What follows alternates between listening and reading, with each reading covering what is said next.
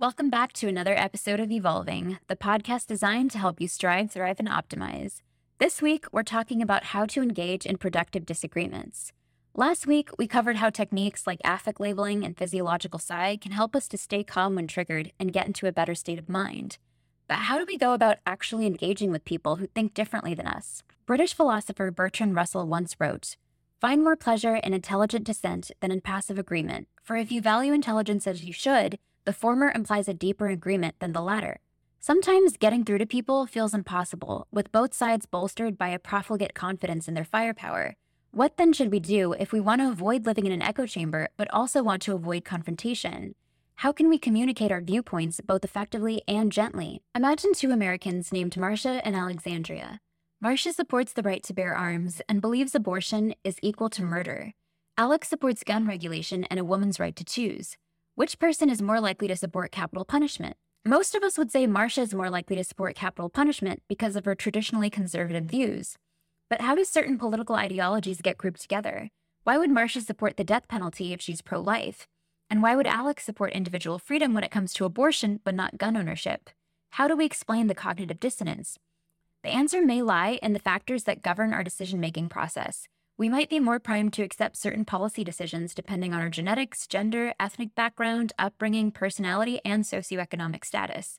In a 2003 study, Jost and colleagues from Stanford University argued that personality traits can predict whether someone is more likely to identify as liberal or conservative. In their meta-analysis, researchers found that conservatives tend to have a higher need for order, structure, and closure compared to liberals, and also rank lower on measures of tolerance for ambiguity, complexity, and openness to experience. In addition, conservatives were more likely to fear threats to social stability and score higher on measures of death anxiety. Moral foundations theory, put forth by social psychologist Jonathan Haidt, argues that humans across cultures share a common core of ethical beliefs upon which we build different narratives and identities. How those values are expressed and the relative importance we assign them, however, can differ. Some people may value adherence to authority above freedom of expression and thereby condemn flag burning as morally reprehensible. Others may place freedom of speech at the top of the moral hierarchy and therefore condone actions that reject patriotism in favor of equality. The 5 universal moral foundations are: 1. Harm and care. This leads to disapproval of individuals that inflict pain and suffering on others. 2. Fairness and reciprocity. This involves issues of equality and justice. 3. In-group and loyalty. This is based on our attachment to groups such as our family, church, or country, and underlies values of patriotism. 4. Authority and respect.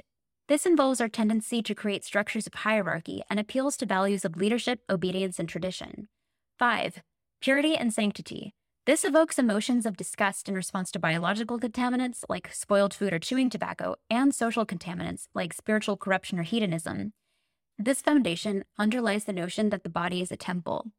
Several studies have shown that liberals and conservatives differ in the relative value they assign to various foundations. Liberals are more likely to prioritize considerations of harm and fairness, while conservatives tend to place a higher value on the foundations of in-group, authority, and purity. Liberals are likely to deem actions immoral if they cause harm, which likely explains their negative attitudes towards capital punishment and the use of torture on terrorist suspects. The stronger value that conservatives place on in-group and loyalty is reflected in their attitudes towards illegal immigration. Returning to the example of Marcia and Alex, how can we find a way to resolve the seemingly contradictory views? If Alex's opposition to abortion is a function of her commitment to fairness, and her position on gun control stems from a hatred of harm, then simultaneously being pro-choice on abortion and anti-choice on gun ownership is not morally inconsistent. Similarly, Marcia's sincere belief in the sanctity of life underlies her opposition to abortion, and her position on gun control stems from her belief that each member of an in-group should be able to defend against outside threats. Understanding the basic moral pillars that underlie our beliefs is a great first step towards communicating more effectively.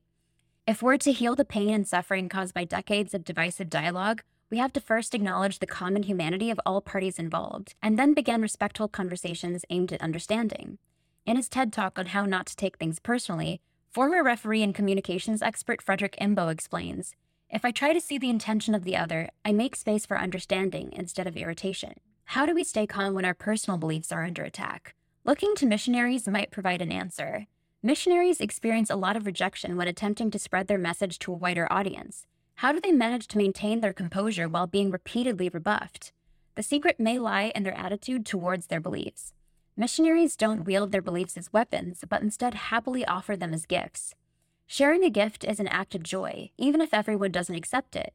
How can we use this attitude to have more productive conversations with people who disagree with us? One strategy is loosening our attachment to our beliefs. According to philosophy professor Dale Luganbell, personal attachment to beliefs encourages personal competition at the expense of collaborative efforts to find truth. The late Buddhist master Thich Nhat Hanh recommended that we all make the following promise to ourselves: I will cultivate openness, non-discrimination, and non-attachment to views in order to transform violence, fanaticism, and dogmatism in myself and in the world. In his talk, Imbo offers yet another approach to help us cultivate a sense of non-attachment. He uses the poignant analogy of a crumpled, chewed-up, regurgitated 20-euro note to explain that our value remains the same regardless of how other people treat us. Your value does not depend on external validation. Your worth is inherent regardless of whether someone else recognizes it. A third strategy we can implement is to develop a strong sense of self-awareness. In her book, No One Understands You and What to Do About It, social psychologist Heidi Grant Halverson says the gap between how we think we come across and how other people actually perceive us can be substantial.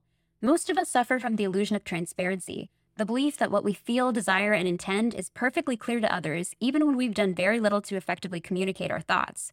Meanwhile, people perceiving us are susceptible to the privacy effect, which means the information exchanged during early encounters has a disproportionate effect on how they view us in the future. In his book, Thinking Fast and Slow, economist Daniel Kahneman describes the two systems we use to process information, which he calls System 1 and System 2. System 1 processes information intuitively and automatically, and has a tendency to use shortcuts or heuristics to draw conclusions without much effort. The primacy effect is a result of the lazy thinking of System 1. Halverson points to research showing that children who perform better on the first half of a math test are judged to be smarter than children who perform better on the second half of the test despite identical objective scores. System 2, which is more thoughtful and deliberative, can correct for the shortcomings of System 1 by evaluating whether the initial impressions registered are accurate. But engaging System 2 in everyday decision-making is an uncommon occurrence. Weighing every potential motivation that a person could possibly have is mentally taxing, so we need to recruit other solutions to solve the problem of perception. Over-communicating instead of relying on other people's systems to fill in the blanks would lead to fewer misunderstandings. In his book, Why Are We Yelling?, Buster Benson argues that the art of disagreement is something that can be honed with practice, in the same way that a consistent workout routine or mindfulness practice can make us better. According to Benson, practicing deliberately and allowing for forgiveness when we fail is the path forward. We should try to push ourselves past our comfort zone with every successive conversation. To recap, the following tips can help us engage in more productive disagreements. 1. Find common ground by figuring out which moral value underlies a person's position. 2. Don't take it personally. Loosen your attachment to your beliefs and listen with the intent to understand. 3. Counteract the human tendency to jump to conclusions by communicating more clearly. When in doubt, spell it out. Be as obvious as possible. 4. Practice makes perfect, so keep trying. Even if you initially find yourself discouraged by the difficulty of disagreements, persistence will allow you to eventually reap the benefits. Thanks so much for listening, and see you next week.